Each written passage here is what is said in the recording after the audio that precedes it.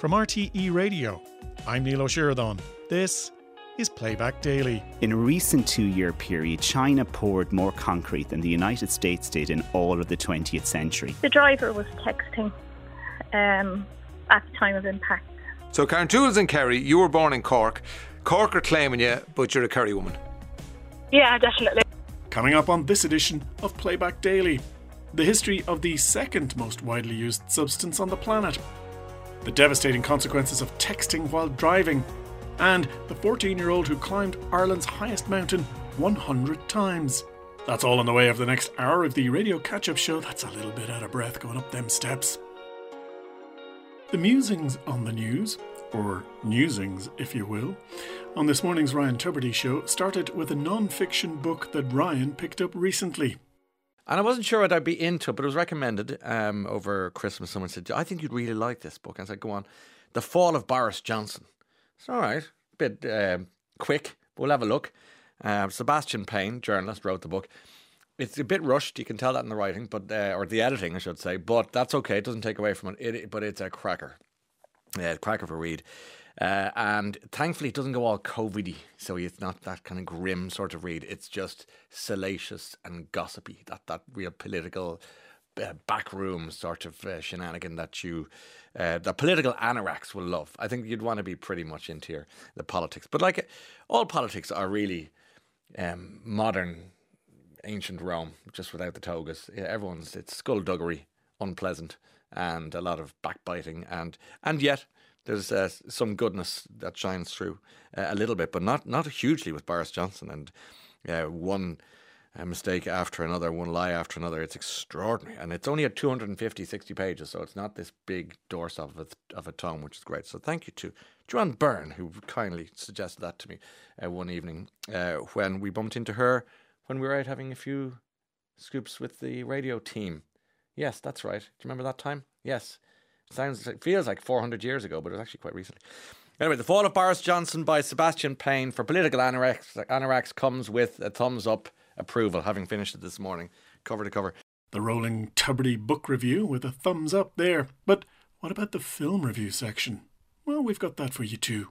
The movie I watched, I forgot to mention it to you yesterday over the weekend, was The Menu. Have you seen The Menu with Ralph Fiennes and the ever watchable, compellingly watchable Anya Taylor-Joy? No, I know it, but I think they give me the eyes up to heaven there, going, no, I'm just saying, anything I see her in, she's always brilliant. Anyway, The Menu it's weird, okay, and do you know what I thought? Ralph Fiennes channeling his inner Willy Wonka. Now, he had that kind of weird, psychotic chef. I thought it was who runs this outrageously exclusive restaurant on an island. And it's almost got that Agatha Christie, everyone has to go to the island for dinner, and they all have a story. And he's there delivering this meal, my idea of hell, 6 courses of works of art on a plate, nothing to eat, of course. And bar one meal at the end, which I absolutely adored, which will all become apparent when you see it.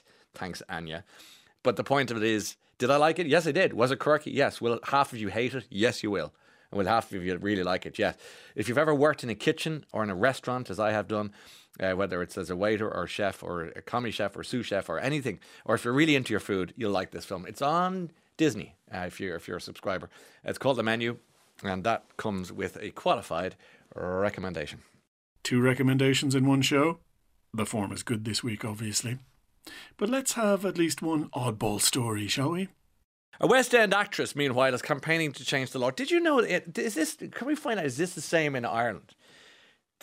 She wants to change the law so that motorists who run over cats are required to report it to the authorities. At the moment, if you hit a cat, you don't have to report it. That's the way in the UK. So she had a cat, but he died after his 4th birthday when he was run over. And in the UK, people are required to tell the police if they drive into dogs, if they hit a horse, if they hit a cow, if they hit a pig, if they hit a goat, if they hit a sheep, if they hit a donkey, if they hit a mule, but not a cat. What an odd law. What an odd omission. And they secured a Westminster Hall debate after a petition she launched was signed by, wait for it, 102,000 people. People love their cats, their feline friends. Of course they do. Department of Transport spokesperson in London said, having a law making it a requirement to report road accidents involving cats would be very difficult to enforce, and we have reservations about the difference it would make to the behaviour of drivers who are aware that they've run over a cat and do not report it. Odd story there from the sidelines, I thought. Do you want to give us the name of the West End actress? No? Oh, okay then. Let's move on. If you haven't read Animal Farm, well, what have you been doing with your life? George Orwell. I mean, if you haven't read Animal Farm in your life, can I urge you to pick it up and have a look at it? It's a very slim novel. It's one of my favourites.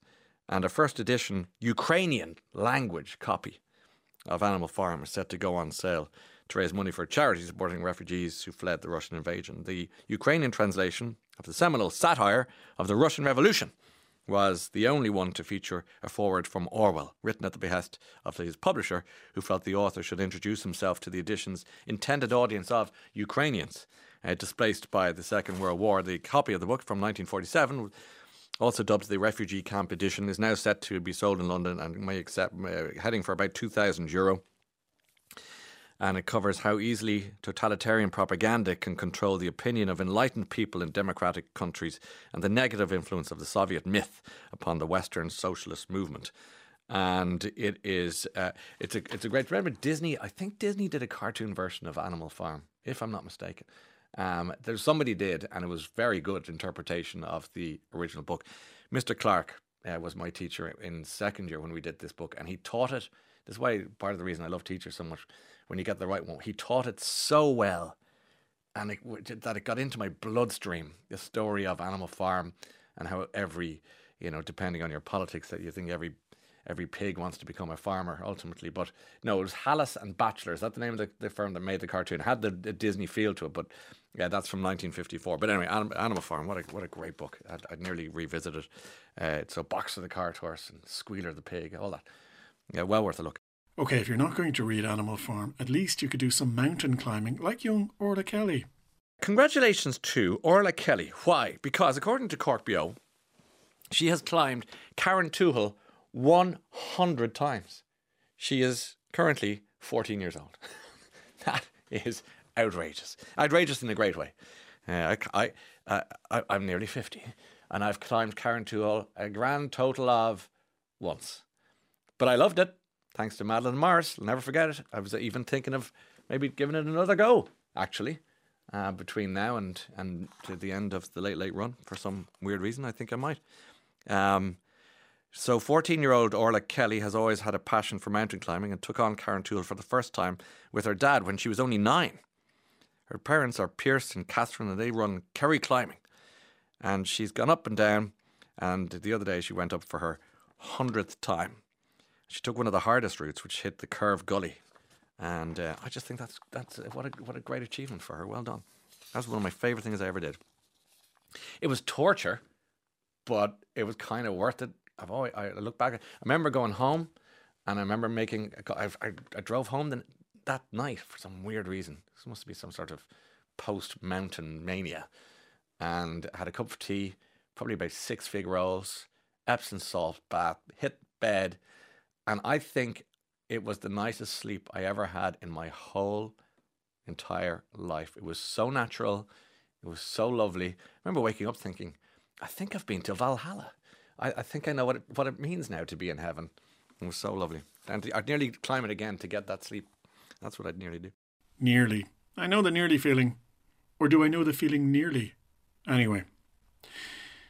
Finally, on the newsings this morning, Ryan had some words to say about Aslan lead singer Christy Dignam after reports yesterday that he's receiving palliative care at home. I've been interviewing and talking to Christy for so many years now, and he's been quite unwell for a long time, and yet always managed to fight back and rise to the occasion, and always showed up. And not only showed up, but he gave everything and continues to give everything he has. But on the TV show, he always gave everything he had. Last time I seem to recall he was on was with the war just breaking out about a year ago. and he was just with Billy and the band and Aslan, and he was just so strong on the Ukraine situation and music. And every time he comes on, he always does something beautiful for us. And let me read an email from Noel in Dallas, which came in overnight, saying terribly sad news on Christy Dignam, who is, if you didn't hear, he's at home with his family, the most important people in his life, receiving palliative care. Terribly sad news on Christy, says Noel. I recall a beautiful collaboration between Christy and Finbar Fury, singing a few bars of The Green Fields of France on the Late Late in 2017, when Christy was clearly weak, God love him. You seemed moved and captivated, Ryan, watching two musical legends while performing in a full RT studio. Could have as easily been sitting in the corner lamenting in any pub in Ireland. The outcome would have been the same. So many thanks to you and the entire RT production team as you continue to capture these amazing, touching moments in time that will undoubtedly serve to become jewels in the library for future generations to watch and admire, giving us the chance to witness amazing talent such as Christy doing what he does best. And, you know, I posted a picture up on Instagram last night to wish Christy well and his family. And the response was just so, if I could pass on that even now and tell his family if they happen to be listening, the response was so warm and so loving, and so sentimentally engaged in a good way with him, that there's a lot of wind in his sail coming from people in Ireland today. I think there's no doubt about that. And the other says Aslan's last gig with Christy was in the Ballykeefe Amphitheatre in County Kilkenny. It was an emotional night, and the crowd carried Christy to the last note on the night. Well, here's hoping he's in good fettle this morning, at home, as I say, with his loved ones. Ryan sending good wishes to Christy Dignam, who's at home with his family, on this morning's Ryan Tubridy Show.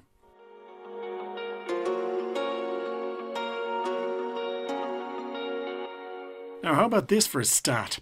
After water, concrete is the most widely used substance on the planet. That remarkable little factoid came up on This Morning's Today with Claire Byrne when Claire was joined by physicist at the UCD School of Education, Dr. Shane Bergen, to talk about the unexpectedly interesting history of concrete. I think that if something were to happen, if every human on the planet were suddenly removed and aliens were to come and think, what are these guys about? It would be the concrete society they would see. It wouldn't be silicon chips or anything like metal like that. It would be the fact that our built environment is made out of concrete, and there is so much of it. As you said, after water, it's the second most widely used substance on Earth, and it is such a simple thing. And it's sand, gravel and water. I mean, it doesn't sound that wondrous, but you say it is. We have to add one more magic ingredient, that is cement, right? And so that is the thing. We've turned that into a verb. It's cement. Those other things together. So when you take cement, which is limestone and clay, so things you dig up from the ground and you burn them at very hot temperatures, you're able to make cement. And when you mix that with water, it causes a chemical reaction, and that within it forms these really strong bonds. So it turns into a very hard material. And if you mix that with gravel or sand, which is basically bulking it up, you're able to turn this into an incredibly strong material that is very durable. It'll last. So we still have concrete from the Roman times. It's fire retardant. So it is an ideal building material. I mean, think of the raw ingredients for it. You can just go dig them up. There probably isn't a country in the world that couldn't make concrete. Isn't that remarkable? You mentioned the Romans, and clearly they show us and they demonstrate that concrete lasts the test of time. Did they have the best recipe for concrete? And we're still figuring it out. Imagine 2,000 years later, we're still trying to figure out what the Romans did. So when we ask what did they ever do for us, concrete is certainly one of those things. What they did was they mixed a version of cement with sand, gravel and water, and they used volcanic ash instead, right? So they would have, of course, had volcanoes in Roman Italy that they were able to use the clay from there. And they used seawater. And we've known there was a slightly different chemistry involved there, but we've also recently figured that they mixed their concrete in a different way to the way we mix concrete. So it's not just the raw ingredients, it's how you put them together. So it's like baking a cake.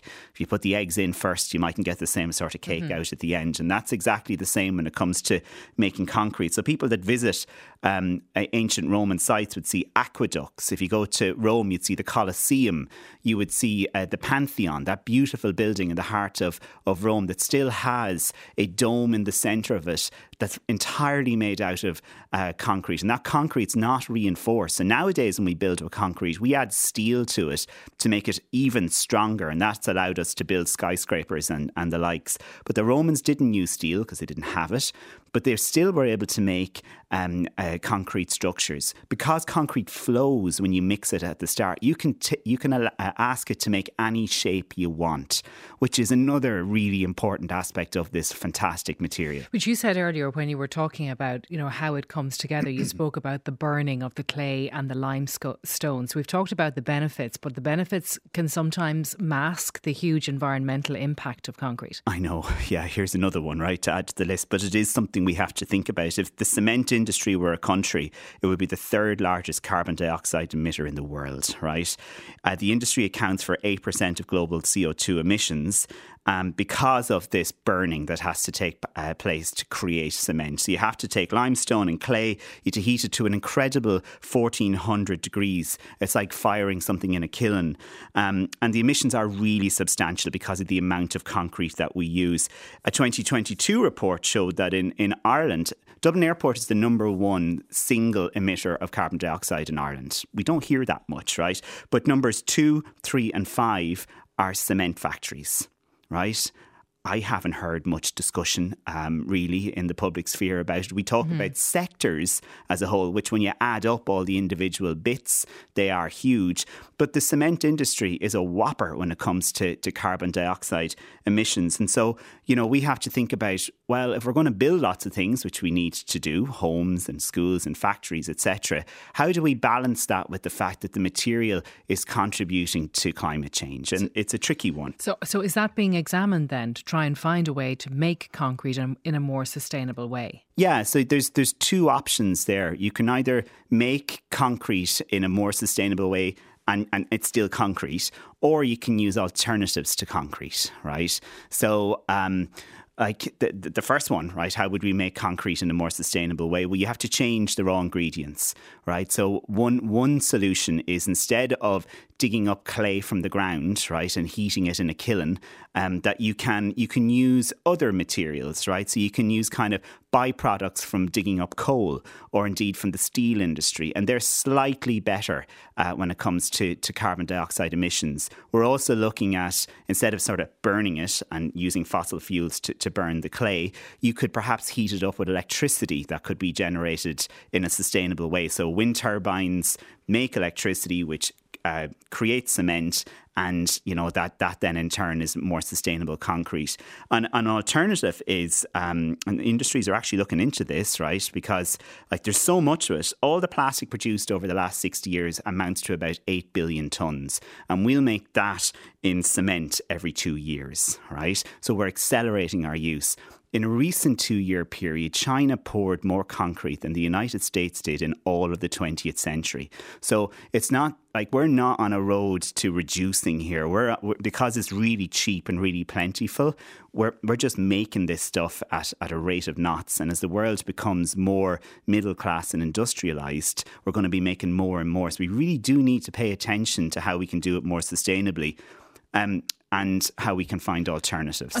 Dr. Shane Bergin, physicist at the UCD School of Education, talking to Claire Byrne about the history and future of concrete.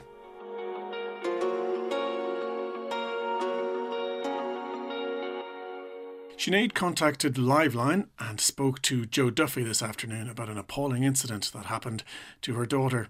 We're living an absolute nightmare. 3 years ago in March, my daughter and her best friend went for a walk. Yeah. It was a beautiful evening and it was a gorgeous sunset, and they went to take photographs of the sunset. Yeah. And about an hour after they left, I got a phone call from my daughter, and she was hysterical on the phone. and they had been hit by a jeep. And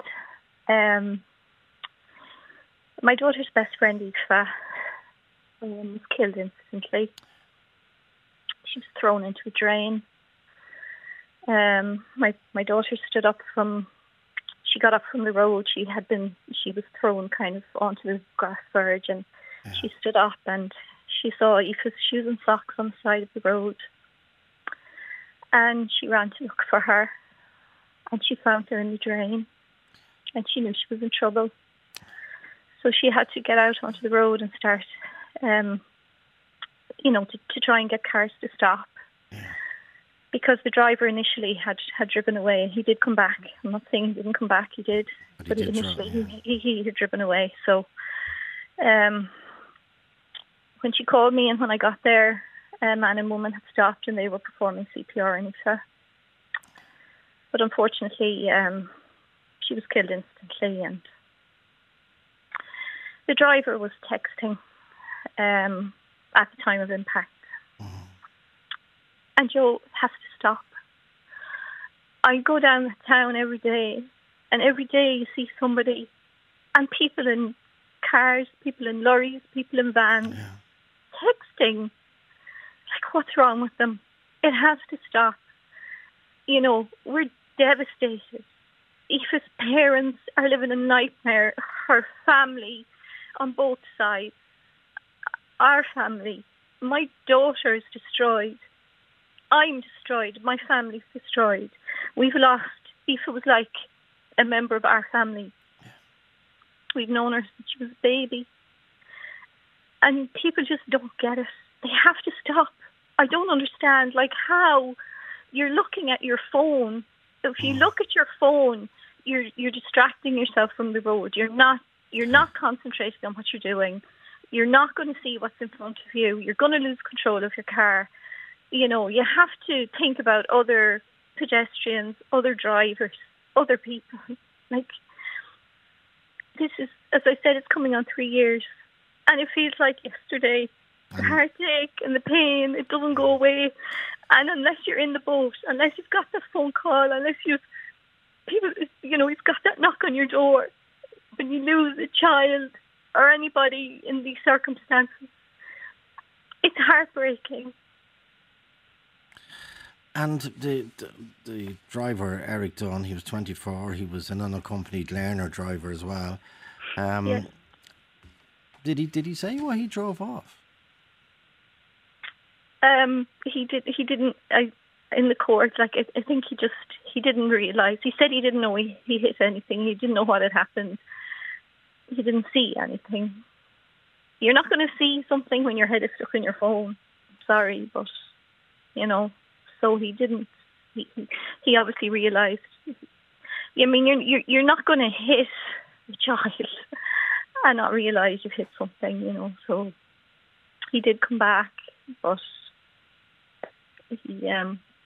he left my daughter long enough to have to get up off the ground and go running to look for her friend and to have to call for help.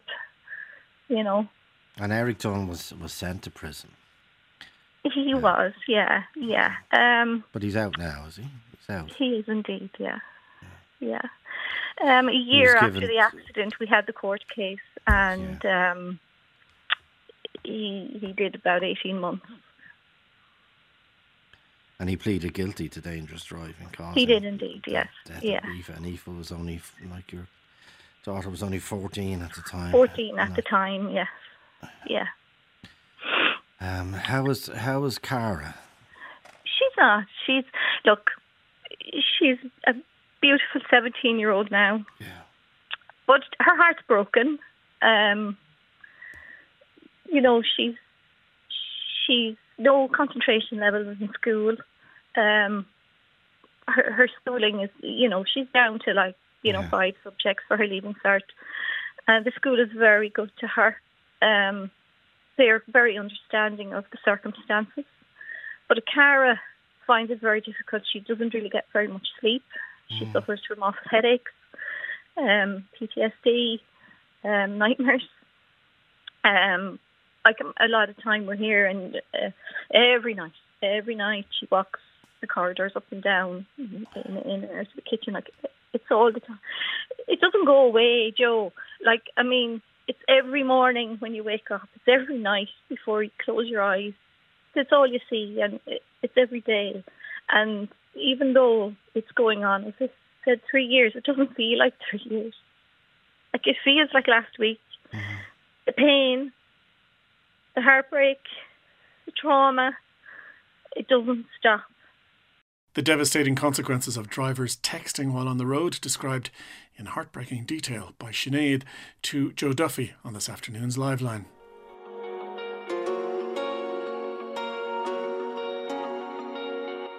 Irish Times journalist Jennifer Bray joined Ryan Tubridy this morning to talk about what seems like a rising tide of abuse against politicians, something Jennifer wrote about at the weekend.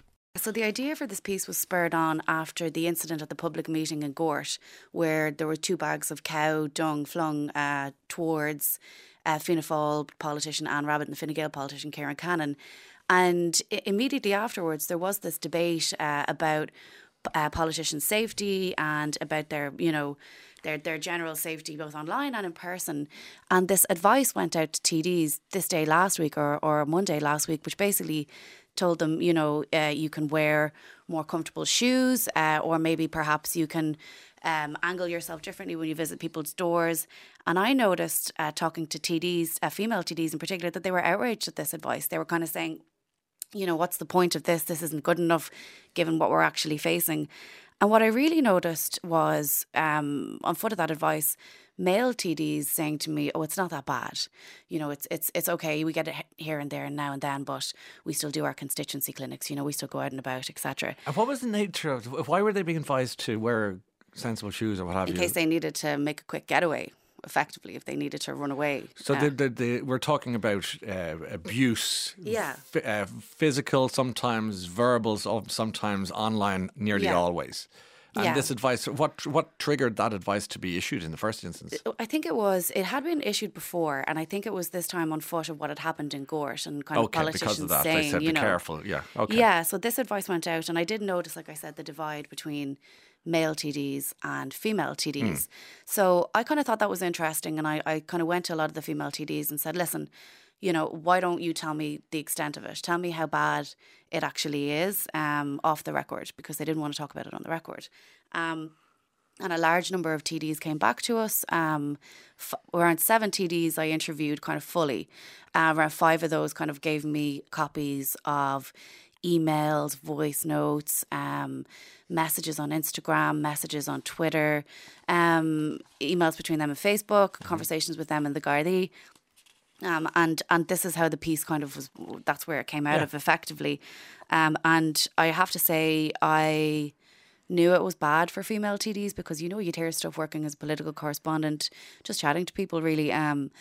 But the extent of it, I genuinely was shocked. And at one point, sick to my stomach. What made you sick to your stomach, for example? There was this one letter that was sent to a female TD. She's very well known. She's tough, and the letter basically was a really detailed description of explicit sexual acts that the author wanted to do to her. And, it started by, I follow your politics, you have a nice little body, and then the rest of it is just vile.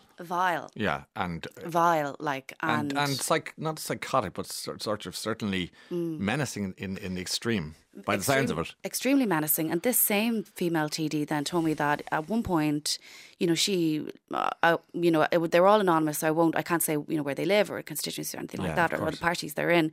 But she lives in an area where there's not too many other people around, and that could be anybody realistically in the, outside of Dublin. And she was getting messages from somebody just kind of harassing her. And then one day she got a message saying, God, you'll look even better in real life. And it kind of spooked her. And she was in her home. She said she, used to be in a position where she wouldn't have locks on her doors. She would be very, always felt safe in her community effectively. And then she found out that this person was camping in a field nearby, watching her through the windows. And it terrified her. It scared her for her life. He turned up at the door then. She told him to get off the property. And then he turned up again with flowers, apologising. But realistically, he just wanted to turn up on her door again. Yeah. And, you know... That's a different level, isn't it? It's a different level. Online is one thing. You talk about somebody else who was saying that, you know, I have your poster up in my bedroom or something. What was that one? Saying I have a picture of you up on my wall, and I'm not going to say the details, but it was defiled, put it that way. I think we all know what that means. We do, yeah. Because at this point of the morning, we have to say we're all adults here. And True. I think that if we sanitise this stuff, no one really wins necessarily, because we need to kind of get inside the minds of both the perpetrator and the victim here. Absolutely. So that this person would have a picture of a female TD close by, and it's defiled by him masturbating onto it. Well, that's exactly what he's doing. Yeah. And he tells her this, and he tells her other things. Yeah, and you know, this. I wish I could say that was just one of the examples, and yes, it was one of the worst, but this was common, and I was really shocked when one female TD said to me, "Oh, the usual.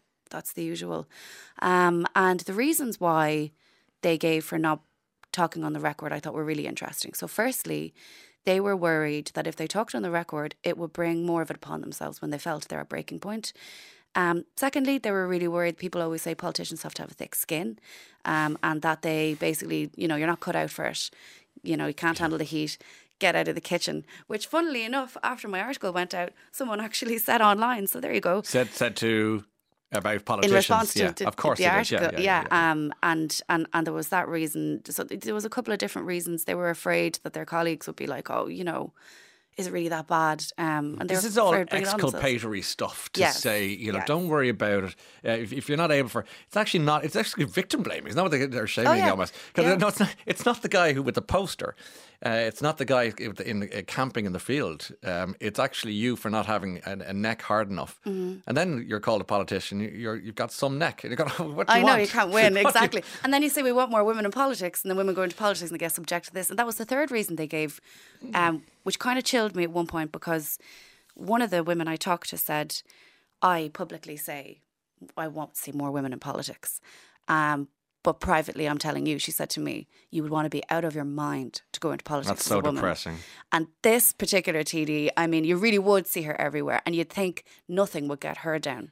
And I was shocked to hear her say that. Why would she I heard the word dehumanise you write about. Yeah, she said you're just completely and utterly dehumanised. And that's part of the problem, is the dehumanisation of politicians. And I'm not here to defend politicians, you know, I'm not their, you know, guardian angel or anything like this. I'm actually just on the contrary, you know, I'm a right pain in the side for them day to day. Yeah, so it's just, but at the same time, like when you hear these things, especially as a female, you know, working in politics and political journalism, I know how hard it is for female journalists, and I know how hard it is for female politicians.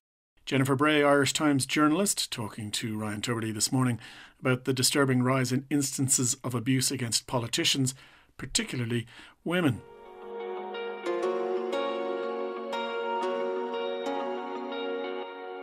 Some schools in disadvantaged areas are using play therapy to help children deal with trauma in their lives. Claire Byrne was joined this morning by Roisin Hickey, Principal of Our Lady of Victories Boys National School and Chair of the Ballymun Schools Network, and also by Niamh Mullins, Child Psychotherapist and Play Therapist, to discuss the benefits of play therapy. Niamh started off by describing just what exactly play therapy is. Play therapy is a form of therapy or counselling for children, and it's the same as adult therapy, except for adults use words and children use play. So we often know the therapeutic benefits even for adults. You know, when they want to express their emotions without using words, like, you know, we'll listen to music or we'll play music or dance. And we know that that's a way that we can express ourselves without using words. And children use play to express themselves, and it's hugely powerful and therapeutic. Okay, and I was just interested to read, when you're doing play therapy, you put the toys out in the same order every time. What's the thinking behind that? So the reason we put the toys out in the same order is because it's predictable for the children, and they know that every time they come into the room, they're not wasting time trying to find the toys. So in a playroom, in a therapy room, you would have all these little miniature figures. You would have sand for children to play with, and we'd also have art and puppets, and sometimes we'd have games as well, especially for the older children. So that's the reason behind it. it a very long and slow process, Niamh? Because your intervention, I would imagine, is limited in terms of asking that child why they've decided to do what they're doing with the toys or play with what they've decided to play with. Yeah. I mean, the thing is, I'm a non-directive play therapist, which means I follow the child's lead. And when I meet parents for the first time, I tell them that, I use a diagram that shows parents the working phase of play therapy and then the empowerment phase of play therapy. And we don't know how long each phase is going to last. The same way that if you were going to therapy, you don't know how long it would last. So children come in and they go through their issues bit by bit, the same way as if an adult was going to therapy and they were having difficulties with, say, family members. You wouldn't go in and start talking about all your family members all at the same time and expect it all to be, resolved straight away. You'd come in and you maybe talk about one family member and you'd resolve that, and you'd, process your emotions around that. You gain new perspective, and then you think to yourself, wow, that was fantastic. I'm going to talk about somebody else now. And it's the same for children. They come in and they go through their issues one by one. All right, let's bring in Roisin here. And Roisin, play therapy is in 36 children have benefited in 7 of the 11 primary schools where you are in Ballymun, including your own school. Why is it so important? Hi, Claire. Well, I suppose we find it just to be a fantastic approach to dealing with barriers to education. From the point of view of a teacher and a principal, we have all these beautiful people sitting in front of us every morning, and our job is to teach them, but we know that they are not often available for learning when they sit down in front of us every day. We know that leaving the issues that they leave behind when they walk in the door of the school every morning, it's not possible. If we had a learning difficulty, if we had a specific learning difficulty, let's say, for example, dyslexia, we know that we have strategies as teachers to help to access education for them. Or if you had a physical disability, if you had a hearing impairment, we would find, equipment that would help you. We need to find, and we have found, we believe, something that is really going to help children to access education if they have a barrier to learning that is emotional or psychological, which has resulted from a trauma or, from any type of difficulty that they have experienced, any adverse childhood experience. So explain to us what those experiences are and what kind of behaviour that leads to then, Roisin, that would then send you down the road of recommending play therapy. Well, I suppose some of the experiences, there's such a wide variety of, you mentioned them there in the opening, Claire. What we would see a huge amount of here, and this is the reason that we came together as a group, and that's how I met Niamh in the very beginning, was through the homelessness crisis. And that is obviously a massive trauma and an adverse experience for any child who has experienced it. But we would have a multitude of different reasons why a child would come to school experiencing trauma. There's bereavement, there's domestic abuse, family separation, addiction, experiences relating to crime. There are just so many. And it's very hard to pinpoint, a specific behaviour, but they range from a child who we know I suppose is identifiable, and people would often, experience this, or they might perceive this to be very, very common, which is explosive behaviour or angry behaviour or really bold in the class. And that absolutely happens, but it goes all the way from there down to very low mood, a child who is, deliberately withdrawing themselves from their peers, withdrawing themselves from their teacher, who just can't hear. They're just almost, there's an emptiness or there's a low mood there. Those would be, I suppose, what we would see here. And how do the parents respond then when you suggest that play therapy might help their child? In general, absolutely fantastically. Okay, so my experience of it here is that every parent wants the absolute best for their child, and it certainly isn't news to a parent to know that their child is experiencing a difficulty in gaining, getting to their potential. You've made loads of bright kids and all children have a potential and they can't access it. And mum and dad know that. So if I were to say to a parent, listen, we feel they're experiencing something. Is there something that you think might have happened? What would you think to a therapeutic approach?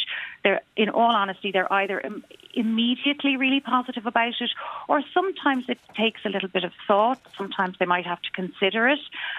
But almost always somebody will come back and say, okay, yeah, this is something I think we really need to explore. I want the best for my child. And they're usually so pleased that they feel we can help, Yes, and then sometimes we're the only agency that can help because waiting lists are so extremely long. Yeah, and teachers are often the only ones who see the problems because you spend so much time with the child every single day. Absolutely. And we're really trusted by the children because it's not just a really quick experience where you run in and out of the dentist or you run in and out and you see, a clinician, sporadically. These little people are in front of us every day for 5.5 hours. So they know them. They know they can trust them. They know how they react. They know they're going to be cool, calm and collected. And they often were the first port of call when they are experiencing something and they feel they can tell us that something has happened. So Niamh, where do you start then? Once the parents are on board, the teacher's on board, the child is in front of you, where do you begin?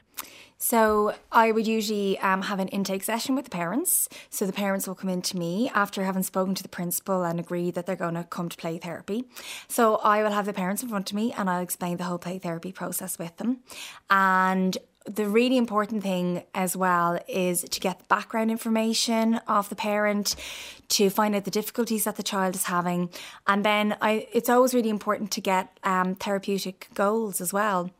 So what they would look like would be, maybe they want to decrease the amount of times they're lashing out, or they want to increase the amount of times that they walk away from an argument. Or maybe they want them to be able to talk to them about their feelings. So maybe naming their feelings might be a huge therapeutic goal. And the reason that we have these therapeutic goals is to track, to see the child and to celebrate when we see these changes happening for the child. So the parents are involved and they feel like they're part of the process. They know that, I'm not the expert on their child. They are the expert on their child. I'm just with them on this journey to support them and to give them a different perspective on their child's behaviour, because maybe they don't know why their child is behaving in a certain way. And if I can give them a bit of perspective on that, then they're going to change the way they're behaving with their child as well, and it just is easier to tolerate, So you're communicating with the parents then, after every session. Is that how it works? So no, sorry. Sometimes I do. It just depends on what the parents want. When we meet for the first time, then I'll meet the child. Then for about 6 to 8 weeks, just depending. The parent always knows that they can contact me, and vice versa. And then we'll meet again for a review session, which is called that. Mm-hmm. Parents come in on their own, and we discuss the different changes that might be happening at home. And then we agree then on further therapy, which usually happens, to be honest. 6 to 8 sessions is not enough, really, when you're dealing with, big traumas. And then we just go from there. And how does the child eventually communicate the trauma to you?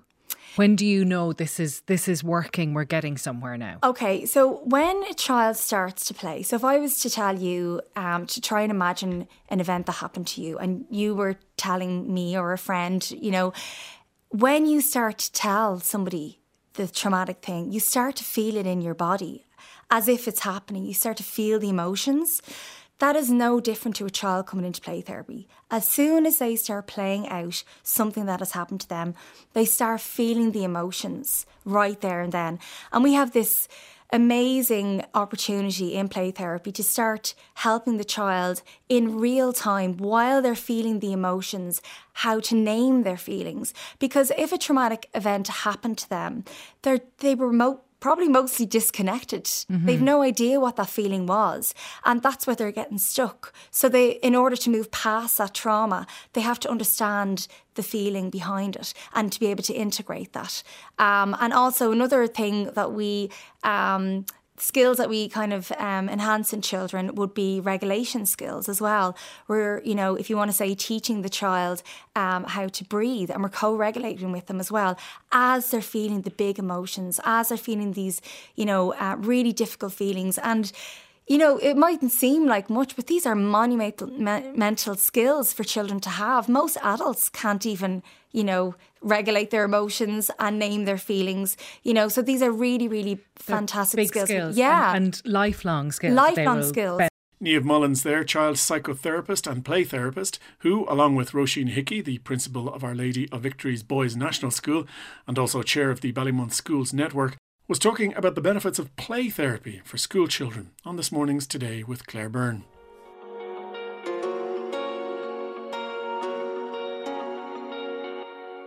You may remember back at the start of this episode, Ryan Tubridy made reference to 14-year-old Orla Kelly, who's been climbing Carrauntoohil like it's the escalator at the local supermarket. Well, not to be outdone, Ray Darcy spoke to Orla herself about her oversized achievement, completed yesterday, of climbing Ireland's highest mountain 100 times. Do you get a T-shirt or a crown, or what do you get? Just a pat on the back? I get the novelty of it. Yeah, the novelty of it. Do you reckon you're the first 14-year-old to have completed 100 climbs of Carrauntoohil? Well, it's hard to know. You know, there's lots of other very well-able 14-year-olds out there, but it's, you'd never know really. You were sort of born to do it though, weren't you? Because yeah. You were born into a climbing family. Go on. Yeah, so Kerry Climbing, my parents' business, was set up before I was born, so, the apple doesn't far fall from the tree in that case. Yeah. And what age were you when you climbed it first? I was 9, almost 10. Right. Quite young. Yeah. And 100 yesterday. How did that feel? So was it a lovely clear day down in Carrauntoohil? It was okay, Carrauntoohil weather was actually very good. But yeah. We got views from the top, but it was, it was typical Carrauntoohil, kind of cloudy. Yeah. And what did you do? Did you do a little jig? Did you make a speech? What did you do? We sat in a tent and hid out from the snow. Did you? Right, yeah. And you and who? Your dad? Me and my dad. Yeah. What's his name? Kira. And did he congratulate you? Did he shake your hand? Did he pat you on the back? Oh, yeah, he did. He did, yeah. What an achievement, Orla. What are your memories about the first time you did it? It was in a massive heat wave, so it was absolutely melting up there. I was with both my parents, so mom and dad. We had a swim in the highest lake in Ireland, Loch Cumulach there. So yeah, it was a great memory. Yeah, that's a nice one to have there, isn't it? On the dark days, yeah. And what's the appeal? I know you sort of you haven't known anything else because both your parents do it, but you could have said no.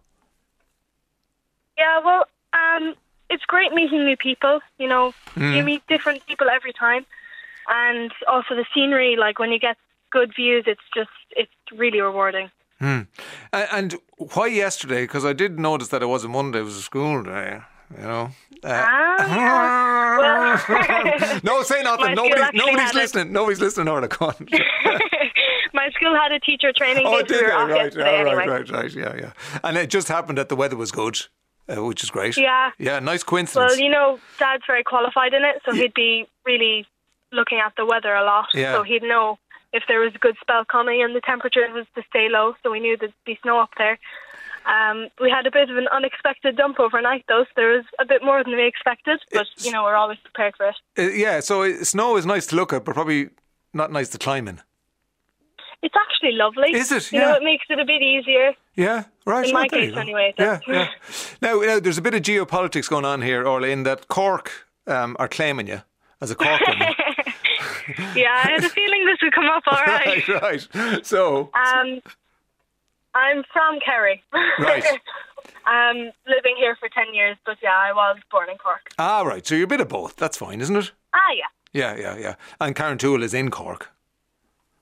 No. Is it? No. No, it's in Kerry. It's in Kerry. I'm thinking of... Do you know what I always mix it up? Isn't there a village called Carrauntoohil, which is in Cork? Yes, which is up in the mountains as well. So Carrauntoohil's in Kerry. You were born in Cork. Cork are claiming you, but you're a Kerry woman. Yeah, definitely. That's it. That's it. Now, what about, I know you're only 14, you're only in second year, so it's probably a silly question to ask about your plans when you become an adult. But would sort of climbing be something you'd want to do as an adult and maybe take on higher mountains? Yeah, definitely. Like, I'll definitely keep up the family business, even if it was part-time. Yeah. You know, I'd love to do some climbing abroad in the Alps, and we go to Scotland every year, so that's something to look forward to as well. And what about Everest? No. No? No. Why not? There's lots of other appealing mountains. You know, height isn't the main aim. It's kind of difficult really that I'm drawn to. You'd be a good person now to answer this question, because I've asked it of a lot of people who've climbed Mount Everest, and I've yet to get a satisfactory answer. Why do you think people climb Mount Everest? I think it's kind of just to say you did it. Right. But, you know, in my opinion, it's just a bit too busy. It's too busy, yeah, and getting busier, yeah. Yeah, definitely, yeah. But it is an achievement, and it's a small enough club, people who've managed to get to the top of Mount Everest. So apart from that, is there anything else on your radar, you know, like that you think you might do when you leave school? I'm not really sure yet. You know, I have a few years to go. Yeah, of course. Yeah. That's a very sensible answer. So now you've 100 done. Will there be a 200th celebration when we can talk to you then? Yeah, hopefully. Yeah. Hopefully in the next 1 or 2 years, maybe. One is a bit of a push, but I'd say by 2 years, hopefully we'll have it. And I believe you wanted to get up this morning, and when you saw the weather and your dad was going up, that you wanted to go up again. Yeah, anything to get out of school, let's say. Right, yeah. I'd climb a mountain to get out of school. No, that's not true. Yeah. 14-year-old Orla Kelly, who climbed Carntoohil for the 100th time yesterday, talking to Ray D'Arcy this afternoon.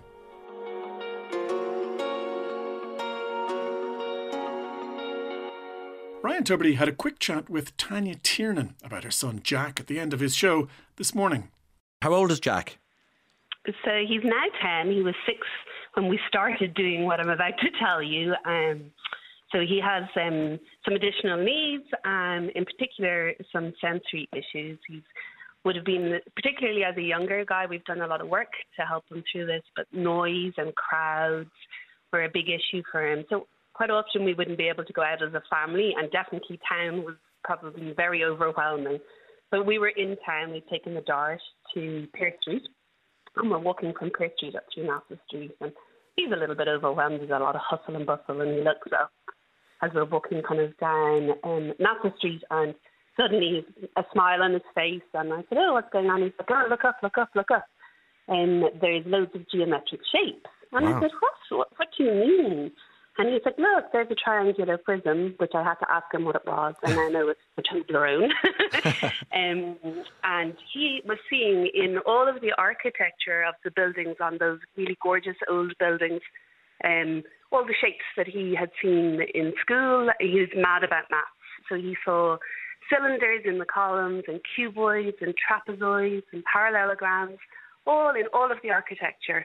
And it's funny, as you go along now, like when we're walking, you look up, you see all these shapes that you never noticed before. So for him, that kind of became almost a mindful moment in that chaos. Yeah. And it has further developed into his love of flags. So it's continued on, and from looking up, he noticed all the flags and now can name every single flag in the world.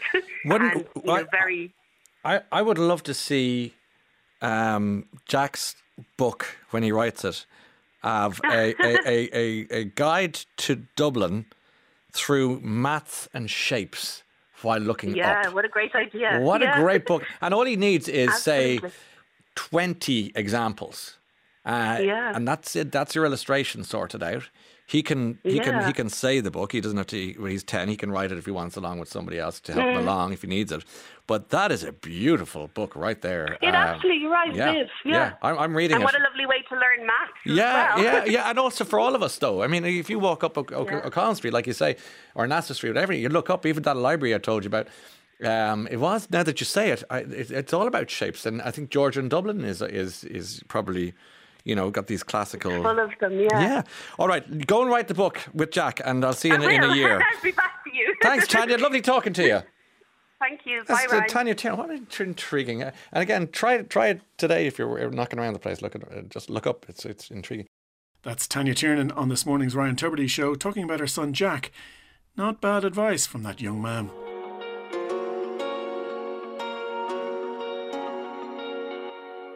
Finally, on this edition of Playback Daily, Dr. Rosemary Coleman spoke on this morning's programme about alopecia.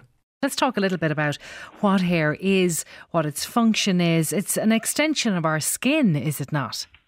Well, yes, it's a proteinaceous keratin structure that I think it's designed to keep us warm and beautiful. And alopecia then, let's get straight to the problems that people are facing. What is it and what causes it? So alopecia is a term that incites a lot of fear in people when they hear the word. And it simply means hair loss. So alopecia could be if one child pulls the other child's hair in the playground and they get a little bald patch. That's alopecia. Alopecia could also be when a person is going bald because their parents, or their mother was bald before them, etc., had hair loss. That's alopecia. So we have many, many causes of alopecia. The most common probably being genetic when it runs in families. And of course it can run from the mother or the father to the daughter or the son.